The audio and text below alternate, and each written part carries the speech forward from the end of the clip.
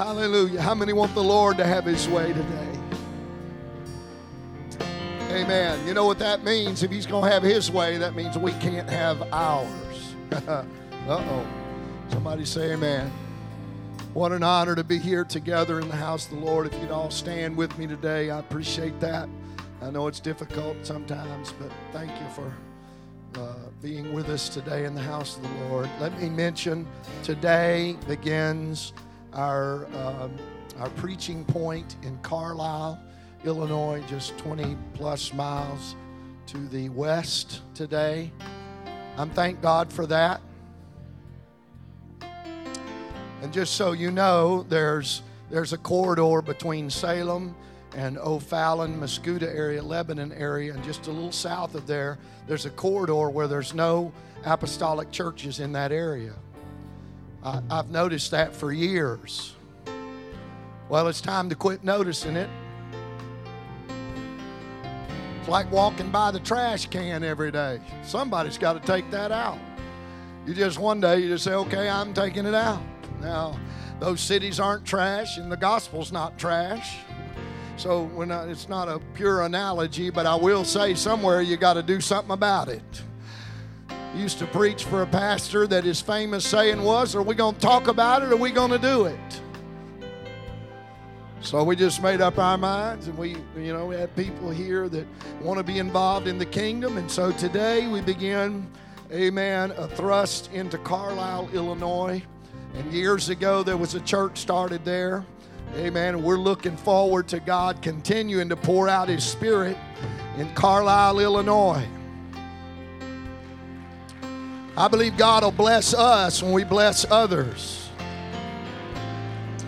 So today, you are well aware we had a sign-up sheet, but that sign-up sheet was very important because we're not going to take 100 people over there, and so there'll be a handful that go every Sunday, 2:30, and be mindful of that. And today we've got a group going, and if you want to go, please make sure you let Brother Greg Wright know, or at least sign up in some way. Let somebody know that you want to be a part of that, whether it's every month, you can go certain Sundays.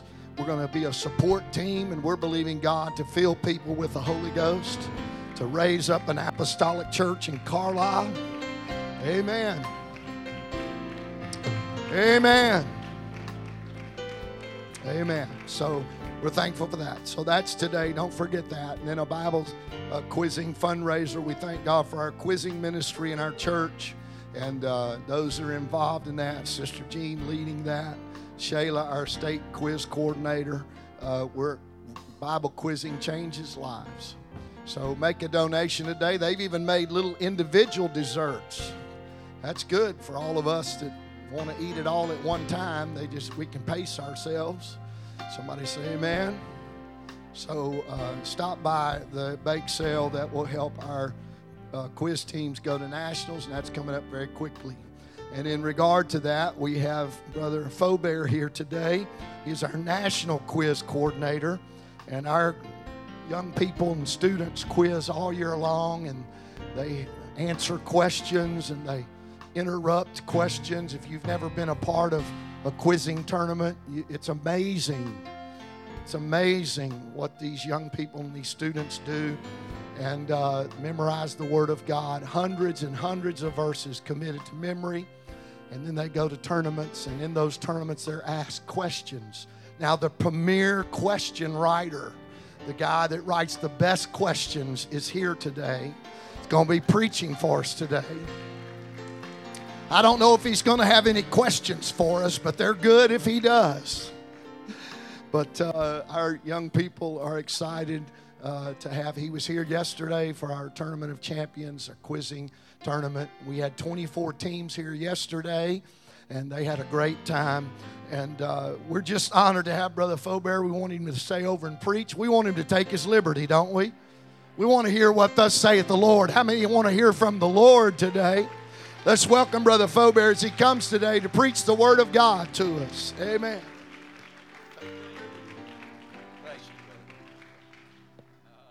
Hallelujah. Hallelujah. Thank you, Brother Gene. Thank you so very much. Hallelujah. Oh, it's good to be in the house of the Lord this morning. with apostolics who know how to worship. Hallelujah, hallelujah. Praise God. Hallelujah. It's been a year since I was with you, and I cannot truly express how much I enjoyed and was blessed by being with you last year in worship and being with your pastor and his family. Such great people. And I was at a critical point in my life and ministry, and I really needed to be with you. And I thank you for being sensitive to the Lord, responding in worship to the Word, and your pastor and his family as well. Just such good people. Don't you feel better for being around good people? Amen. Just such affirming. And I needed that affirmation. Thank you, Brother Gene. Thank you very much. And so it is once again a blessing to be with you in the house of the Lord this morning. We're going to read a single scripture before we pray, and you're seated. 1 Samuel chapter 30. 1 Samuel chapter 30 and verse 6. Hallelujah, hallelujah. Thank you, Jesus. 1 Samuel chapter 30 and verse 6 in the King James Version reads, "And David was greatly distressed." You say that with me, greatly distressed. That may be underselling it somewhat. David was greatly distressed, for the people spake of stoning him. Now, as bad as things have gotten from time to time in my life or in your life, I don't know that we've ever been threatened with stoning. This is what David was facing. The people spake of stoning him because the soul of all the people was grieved, every man for his sons and for his daughters. But, how such big things turn on such a small word. Hallelujah. But David encouraged himself in the Lord his God. Hallelujah, hallelujah. David encouraged himself in the Lord his God. Can we pray this morning? God, I thank you for your word. I thank you for this wonderful atmosphere of worship, God, that has prepared our hearts, God, for the sowing of the seed, Lord, hallelujah. I pray, God, that it find good ground, not wayside ground, not stony ground, not thorny ground, God, but good ground in each and every heart this morning, Lord, hallelujah. God, for it is not the word that is at issue, Lord, for you promised that it would not go out void. God, accomplish that which you please in our hearts and lives this morning. In Jesus' name, in Jesus' name, amen, amen. You may be seated, church. Hallelujah, hallelujah. Praise God. The background to this single verse that we read at the outset here was that Saul was trying to kill David. David was already on the run. And as he had fled for his life, he gathered men unto him that were outlaws themselves and disenfranchised, and he had this motley crew, and so it reached the point where he could no longer even stay in the nation of Israel, and so he had to flee to Philistia. And so a king, or really a warlord of a certain town there in Philistia, Achish, takes David in, because the enemy of your enemy is my friend. So he takes him in, and he gives him the city of Ziklag. The city of Ziklag. So David and his men and all their families in tow move into Ziklag, and they unpack and they settle in. Well, as was the case from time to time throughout the Old Testament, the Philistines gathered together to fight the Israelites. And so David, because he wants to show up and support his benefactors, he marches out to war as well, there with Achish. And all the other Philistine kings sort of looking around and looking at each other, and they're cockeyed and like, what is he doing here? Right? This is David. He slew Goliath. We're not going to battle with him, because in the heat of battle, he may turn on us to try to win the heart of Saul back to himself. And so they say, oh, no. So Achish goes and apologizes and say, David, I'm sorry that you and your guys got all ready for battle and you marched and left. They're not gonna have you. So David returns home to Ziklag. And we're going to back up a little bit in 1 Samuel chapter 30 and begin reading from verse 1. And this is a slightly longer passage. I'll read it in a more modern translation, the New Living Translation, to perhaps more adequately set the context here. Verse 1 of 1 Samuel 30 reads that 3 days later, so it took 3 days for David to leave Ziklag, reach the point of the battle, get turned away, and then return. 3 days later, when David and his men arrived home at their town in Ziklag, they found that the Amalekites, this was a group of nomadic raiders, they had made a raid into the Negev and Ziklag. They had crushed Ziklag and burned it to the ground. Now, the Amalekites, they were a perpetual thorn in Israel's side, to the point that because they had resisted the nation of Israel when they came out of the land of Egypt during the Exodus, that God had directed Saul to completely wipe them out. Everyone, the livestock, men, women, children, the kings, everything. But Saul didn't do that. He saved the very best, and he saved the king, and all that. Yeah. And so the Amalekites persisted. And don't you love it when somebody else's failure becomes your problem? Huh? More grace, God, please. If Saul had done what he was supposed to do, Ziklag wouldn't be in ashes right now. And I used to say it a lot more frequently before I was full-time in ministry, but failure on your part does not constitute an emergency on my part. I don't say that as often anymore. It seems I eat those words. Help me, Lord.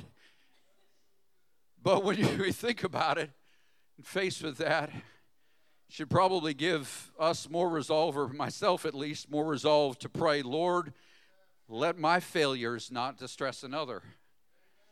God, build a hedge around my failure and make up that which is lacking on my part.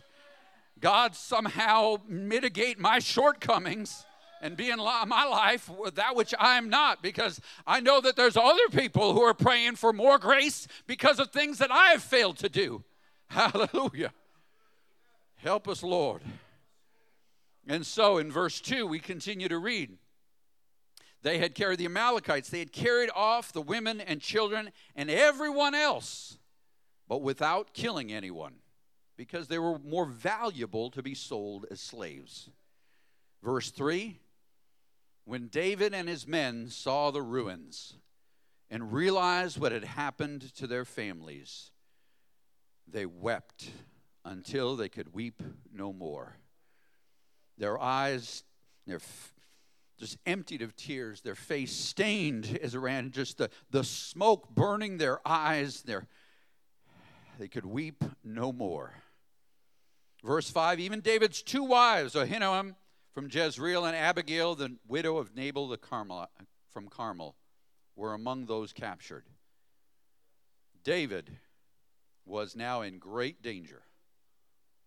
I mean, if he hadn't been in trouble before, or in danger, having to flee Saul, being faced with the sidelong glances of all the other Philistine kings, if he wasn't in danger from the Amalekites himself, he comes back to this city in ash.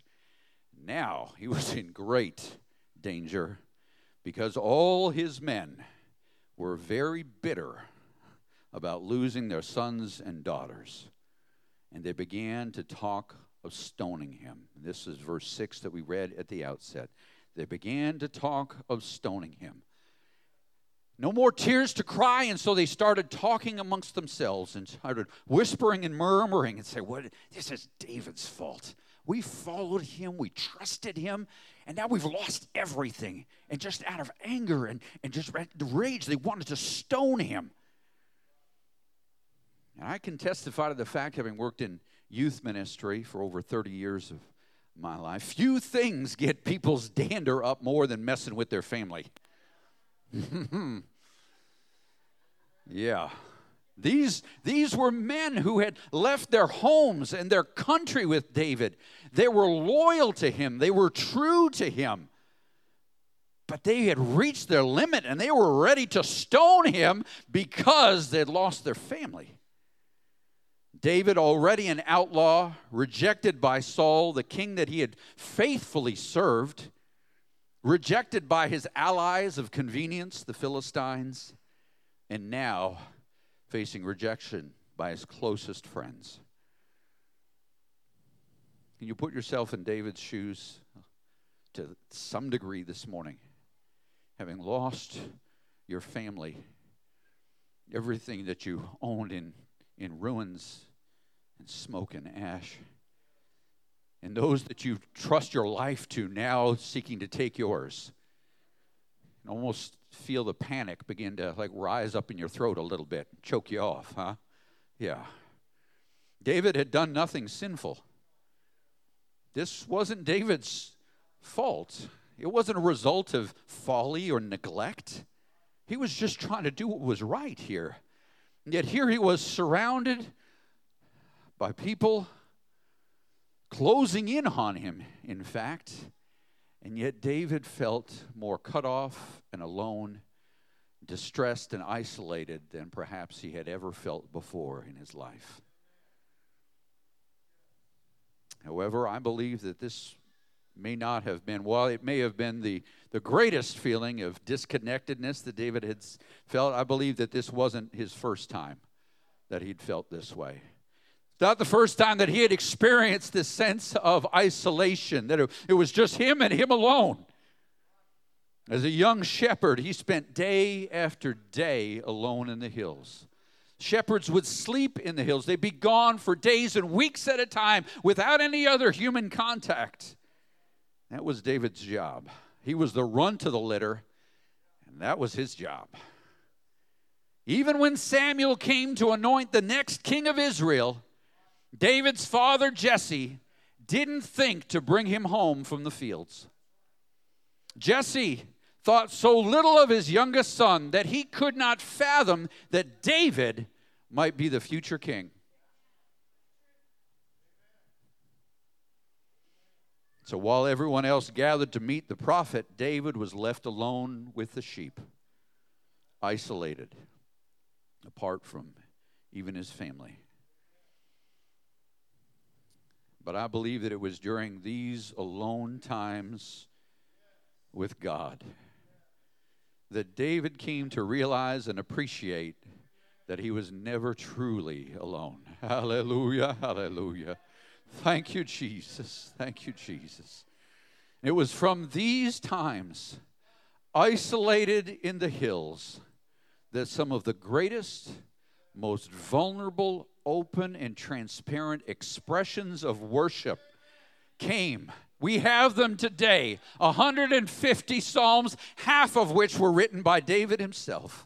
Hallelujah. Because it came from a place where God alone could minister because everybody else was gone.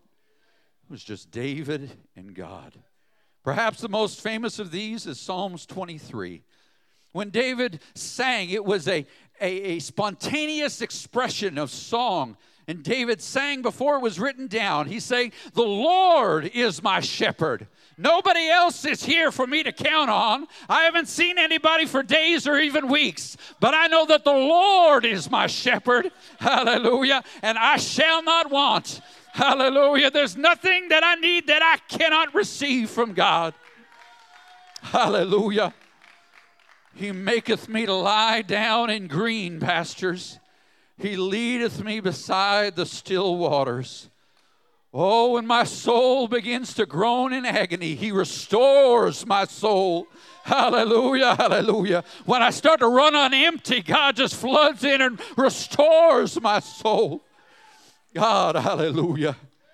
"He leadeth me in the paths of righteousness for His name's sake," not my own, not my reputation, not my ego, but for His name's sake and His righteousness. "Yea, yea, though I walk through the valley of the shadow of death, I will fear no evil." Hallelujah. "For Thou art with me. Thou art with me. Do you notice the change there from the first 3 verses? He maketh me, he leadeth me, he restoreth me. But all of a sudden, David changes slightly. He says, thou art with me. Hallelujah. David was talking about God in verses 1, 2, and 3. But all of a sudden, he was talking with God in verses 4, 5, and 6. Hallelujah. And I submit to you that there must have been something that happened when he was alone in that valley of the shadow of death that changed his relationship with God. That it was not just knowing about God, but all of a sudden he was with God himself. Hallelujah, hallelujah. There was a deepening in that relationship.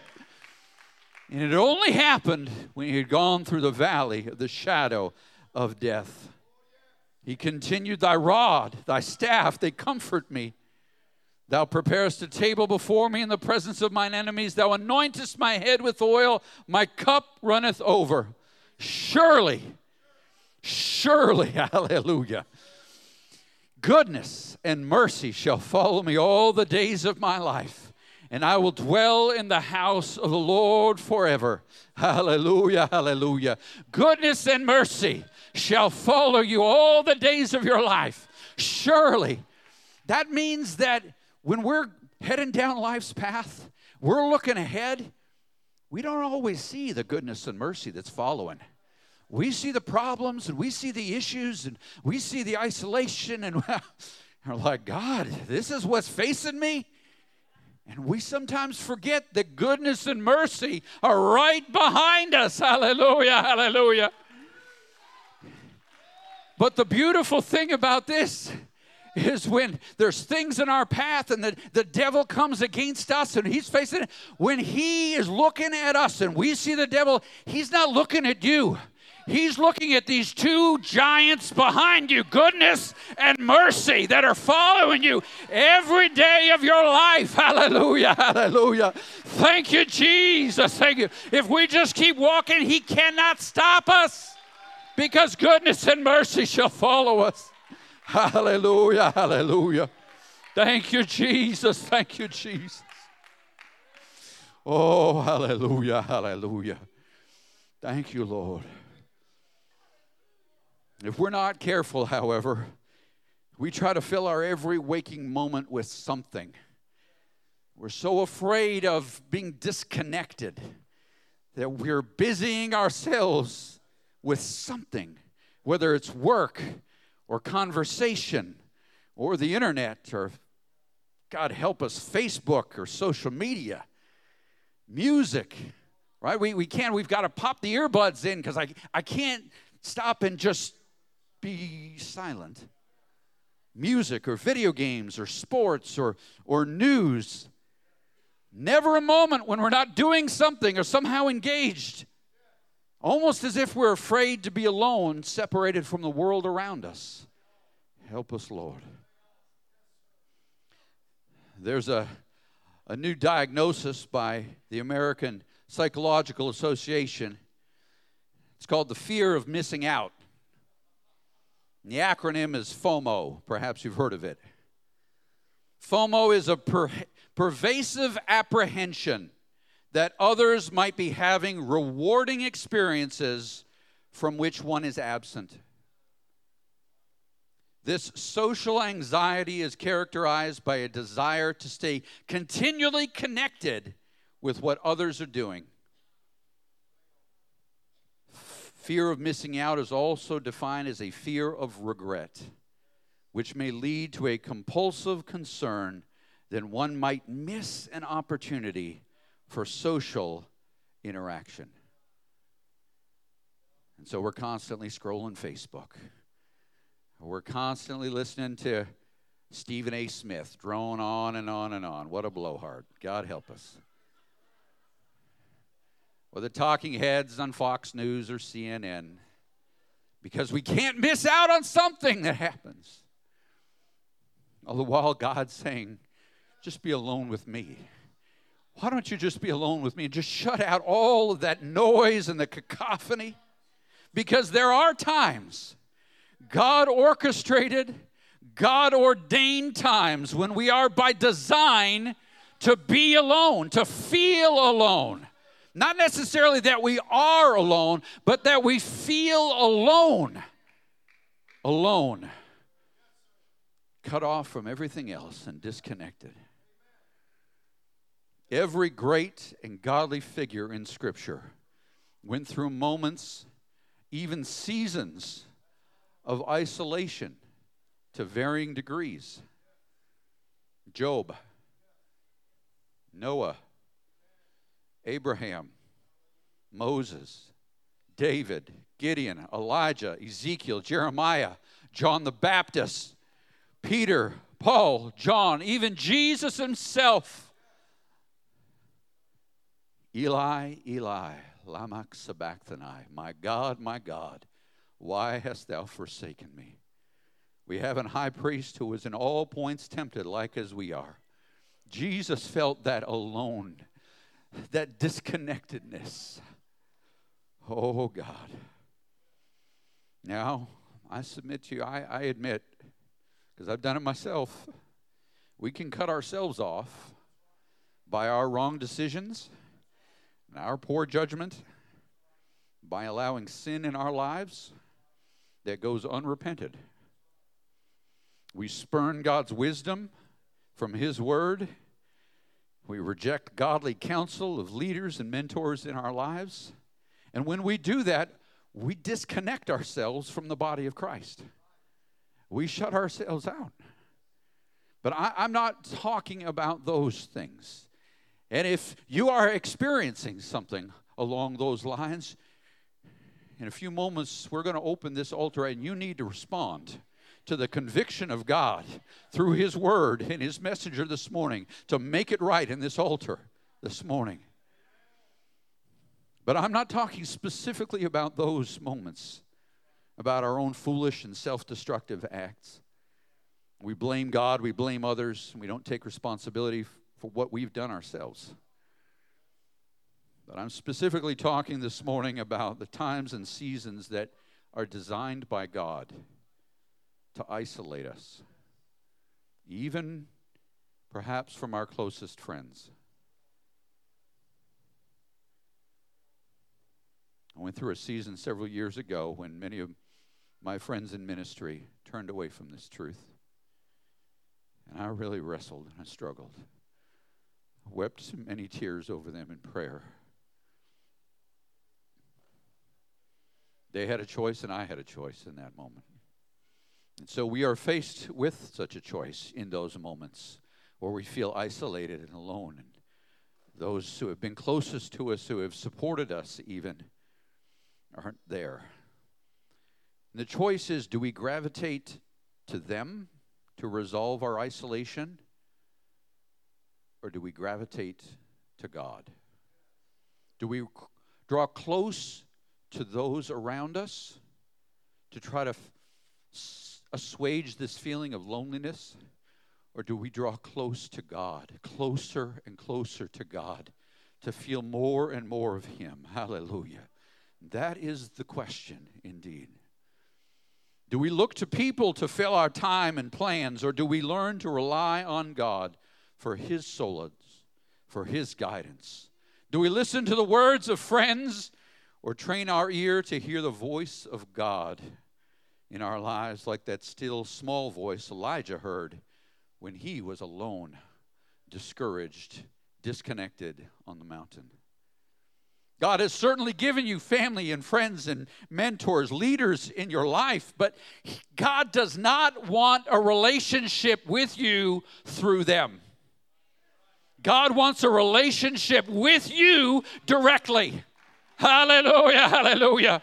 He wants that one-on-one personal relationship, and that relationship that only He has with you. Hallelujah, hallelujah.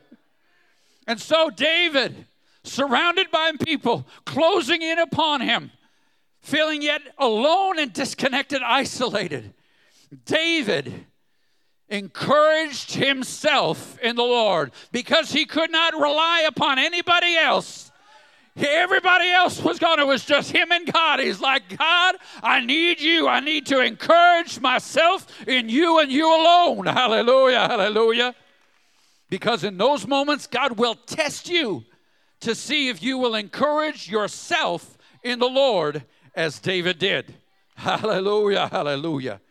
So what does it mean here this morning, church? What does it really mean in a practical sense to encourage yourself in the Lord? Well, first, let me share with you. She's encouraging herself. Hallelujah. Let me share with you what it doesn't mean, all right? It doesn't mean that you blame others, because David didn't blame Saul. He didn't grouse and complain, oh, this is all Saul's fault.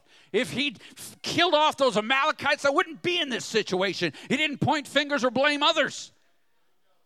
What is it? It doesn't mean to lash out at those who were threatening him.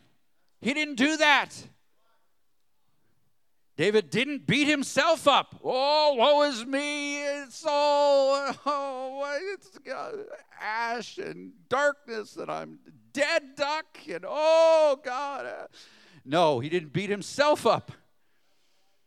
David did not allow his feelings to dictate reality. David did not forget what he had been taught, and he did not forsake the foundation of his faith. All of these things are not what he did when he encouraged himself in the Lord. So what did David do? The Hebrew word there for encouraged literally means to seize, to grasp, to hold on, to strengthen.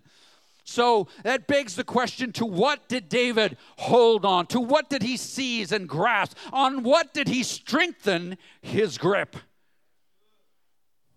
I share with you this morning that David remembered the anointing he had received that day. When he walked from the sheep fields, all alone back then, that oil was poured over his head as he stood in front of his friend, the prophet there, the God. He remembered that, and he held on to that God had anointed him for a purpose. He held on to the victories that had already been won, that Saul had killed his thousands, but David had killed his 10,000s. Hallelujah, hallelujah. He held on to the destiny that was upon him. He seized upon that in that moment, and he brought that back. He held firm to the fact that surely, oh, surely, goodness and mercy. I can't see them. I have to believe that they're back there. But surely, goodness and mercy shall follow me all the days of my life. Wherever I go, back and forth, hallelujah. I have to know that they're following me. Thank you, Jesus. Thank you, Jesus. He strengthened himself as he encouraged himself. Hallelujah. No matter how bad things get, no matter how alone you feel, hold on to God's promises for your life. Hold on to the word that he has spoken into your spirit. Hold on to those promises for your family. Hold on to those promises for this church. Hallelujah, hallelujah. Hold on to these promises for this city. Hallelujah, hallelujah, hallelujah. Thank you, Jesus. This is exactly the time that you need to most encourage yourself in the Lord, by taking God at the word that he has given you. Hallelujah. Forever, O Lord, thy word is settled in heaven. It's not changing. Heaven and earth is going to pass away before one jot or tittle of this word falls. Hallelujah, hallelujah. Oh, Lord, we can unwittingly, almost naturally define our security, our connectedness with a predefined checklist of life. I realized this as a young man in my early 20s, that I had sort of resorted to this predefined checklist. Education, check. Education's important. I'm not decrying that in the least. But we can sort of go through this checklist. Education, check. Or car, check. When you're a young person, car is a big check, right? Big check mark.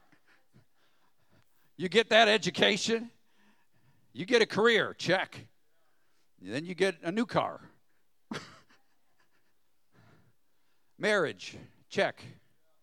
A home, check. Promotion, check. Baby, check. Another baby, check. Minivan, check. Yeah, there you go. Now you're writing checks, yeah. 401k, check. And we've reduced life and the security and our connectedness to a series of check marks. But the American dream cannot be the constraints within which we allow God to work. Let me say that again, church. The American dream cannot be the constraints within which we allow God to work. Oh, God, it's okay that you work and you move in my life within these boundaries, okay? Don't ask me to give up home. Don't ask me to move away from my family. Don't ask. Here are the constraints, God. Here's my checklist. Because when things go sideways in life, and we're feeling alone and depressed and disenfranchised, our checklist will not be enough to see us through. Hallelujah, hallelujah. Oh, Lord, thank you, Jesus. Our firstborn, my daughter Taylor, was 18 months old, and she was strong and healthy. Such a great baby.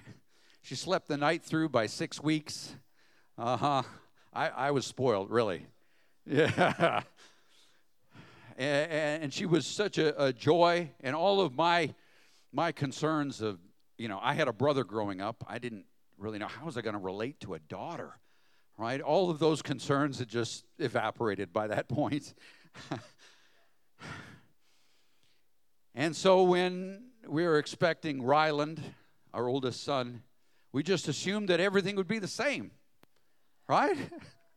I mean, we were young and ignorant, so. And yet God blew up my preconceptions. When in 2001, when Ryland was born, even prior to being born, there were some complications that were detected in his heart.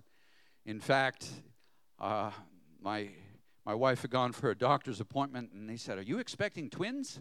And we're like, "Lord, no." Because his heart was beating so fast that they thought it was actually two hearts. He was born with a heart condition. They said, well, perhaps, many times it'll, upon being born, the shock of coming into this world, and that could do it, would set his heart right. And so we were praying and hoping that it would clear up upon birth, but it did not.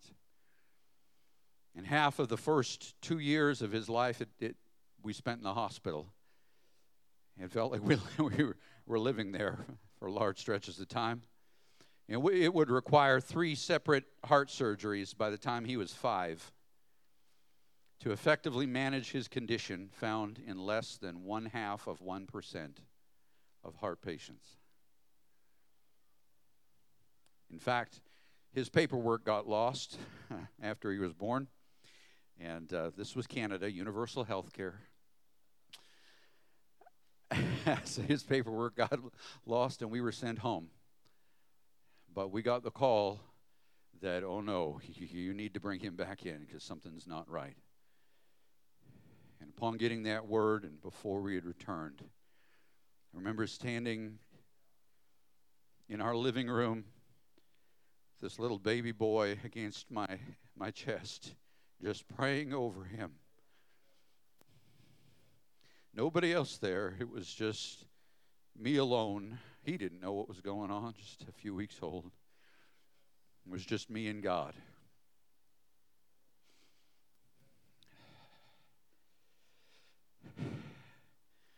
But God moved in.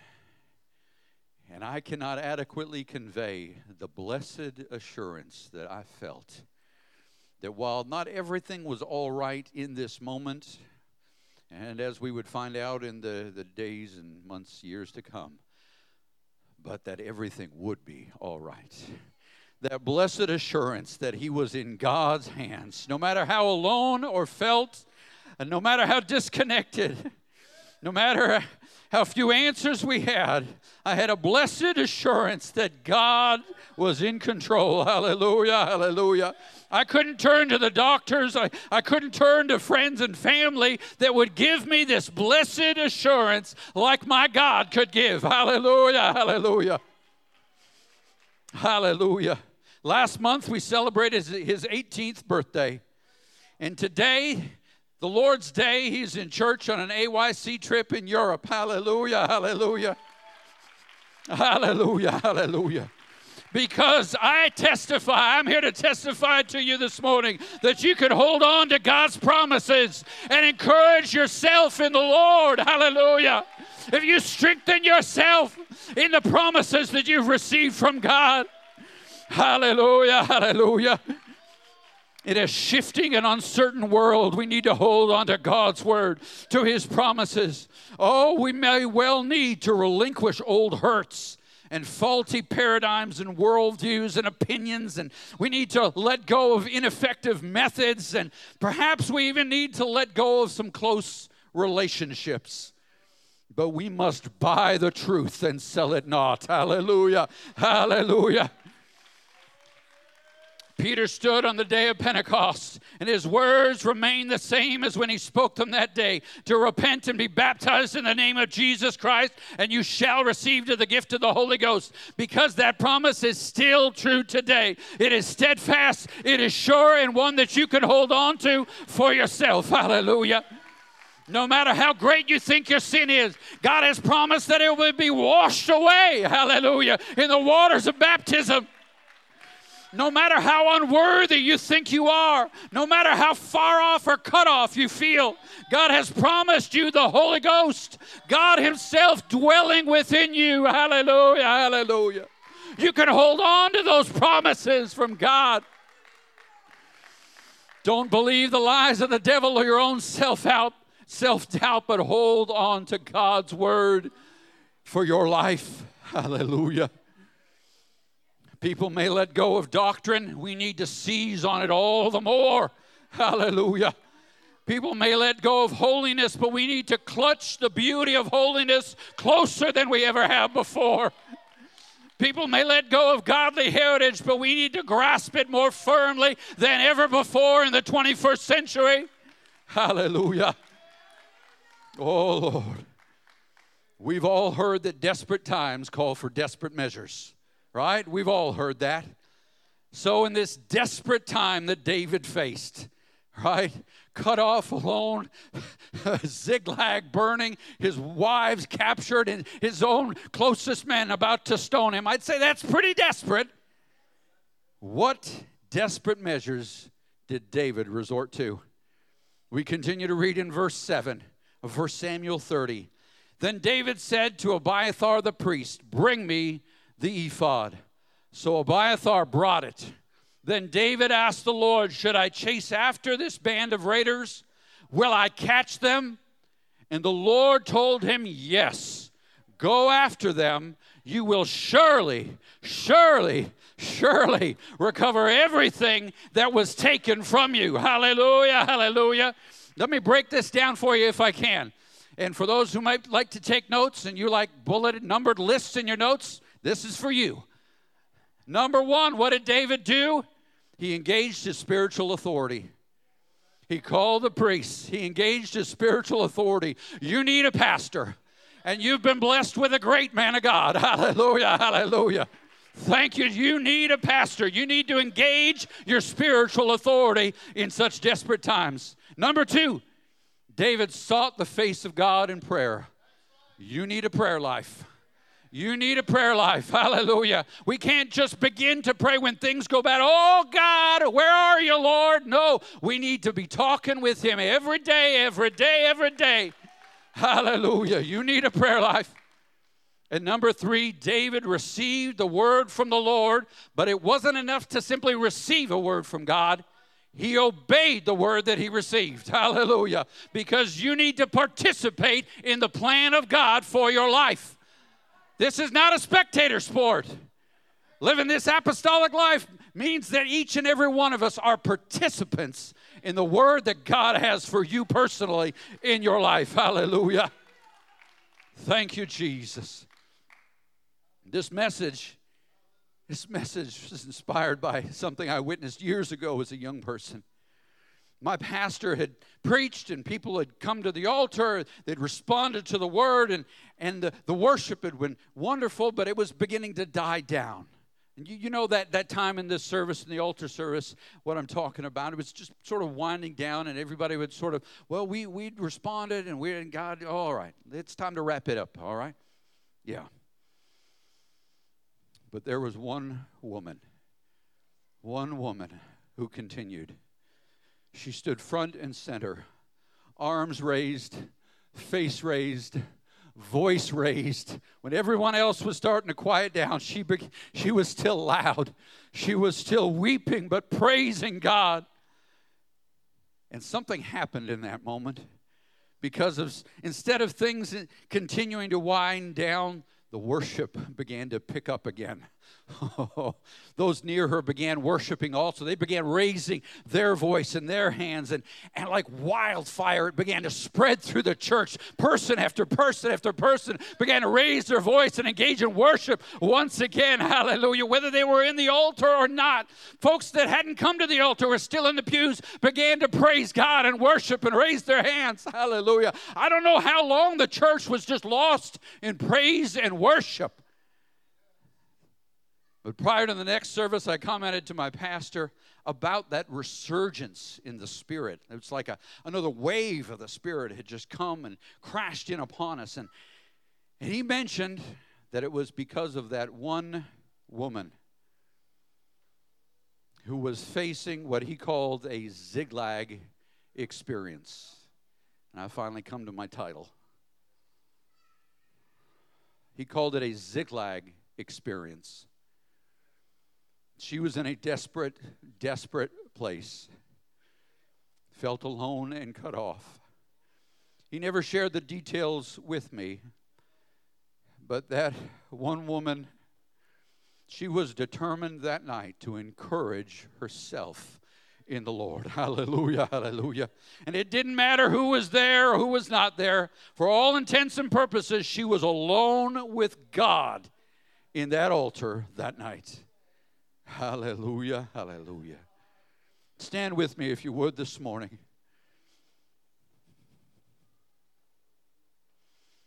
God had laid this passage and this word on my heart some months ago. He doesn't always give me as much heads up, but I'm thankful when he does. But as I woke early this morning to pray and meditate, I began to negotiate with God. God, I don't really want to preach this word. How about this message? Or how about another passage? And to give God his due, it was a short negotiation.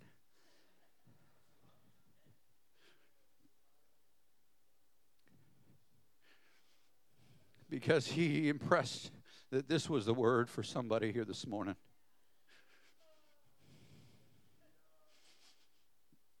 The irony is that when you face a Ziklag experience in your life, a time of isolation and desperation, and when you encourage yourself in the Lord, when you seek the spiritual authority and you engage your prayer life and you act in obedience to the word that God has for you, it never affects only you. It's never limited to your life alone because it's contagious. Hallelujah. It's contagious. Just like that one night years ago in Stittsville, Ontario, that this one little lady stood there and it began to spread like wildfire through the church. It's contagious. David's victory was shared by all of those who were with him. Those very men who were about to stone him, they shared in the victory. Because they chased the Amalekites, they defeated them, and they recovered all just like God had promised. Hallelujah. When you trust God and encourage yourself in the Lord, people take notice. People take notice that you don't think are watching your life. They will come to you and say, things are bad. I don't understand. I know that you're going through it. You're isolated, you're desperate, and yet there's something different about you. There's something, and people notice, hallelujah. Your victory will affect all of those around you, your family, your friends, your co-workers, even those church folk who get on your nerves. God bless them. Hallelujah, hallelujah. Thank God for the body of Christ. Amen, amen.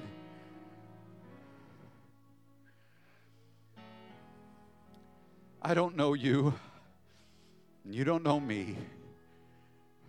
I'm not going to stand in this pulpit this morning and say, I know the promise that God has for you. I know the promises generally that God has. We've already spoken one. Peter's words, to repent, to be baptized, be filled with the Holy Ghost. That's a promise there, everybody.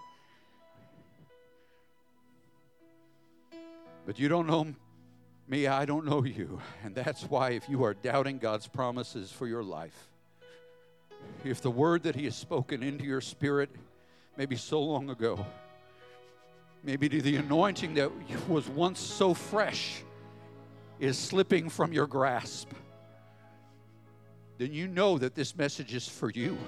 Because I don't know you and you don't know me. You know that this is from God. But while we may not know each other, we both know him. And it's this Ziklag experience that you're facing in your life, this time of isolation and desperation, that God has positioned you to know him even more. Even more. Would you respond to the word, the message the Lord has? Would you fill this altar here this morning, desiring to know God more? God, I don't understand why things have been orchestrated the way they are. I don't know, God, why I feel so cut off, so alone. God, but I want to be drawn closer to you. God, I'm trusting your promises, and I'm going to encourage myself in you here this morning, God. I'm not going to encourage myself in any others. God, I'm not going to get distracted by the things of this world, Lord. Hallelujah, hallelujah. God, but I'm going to take full advantage of your promises in my life.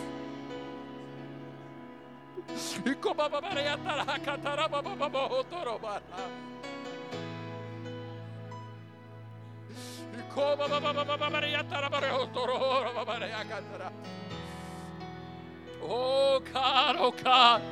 Oh Lord, we seek you, Lord Jesus. God, speak a word of promise into our spirits.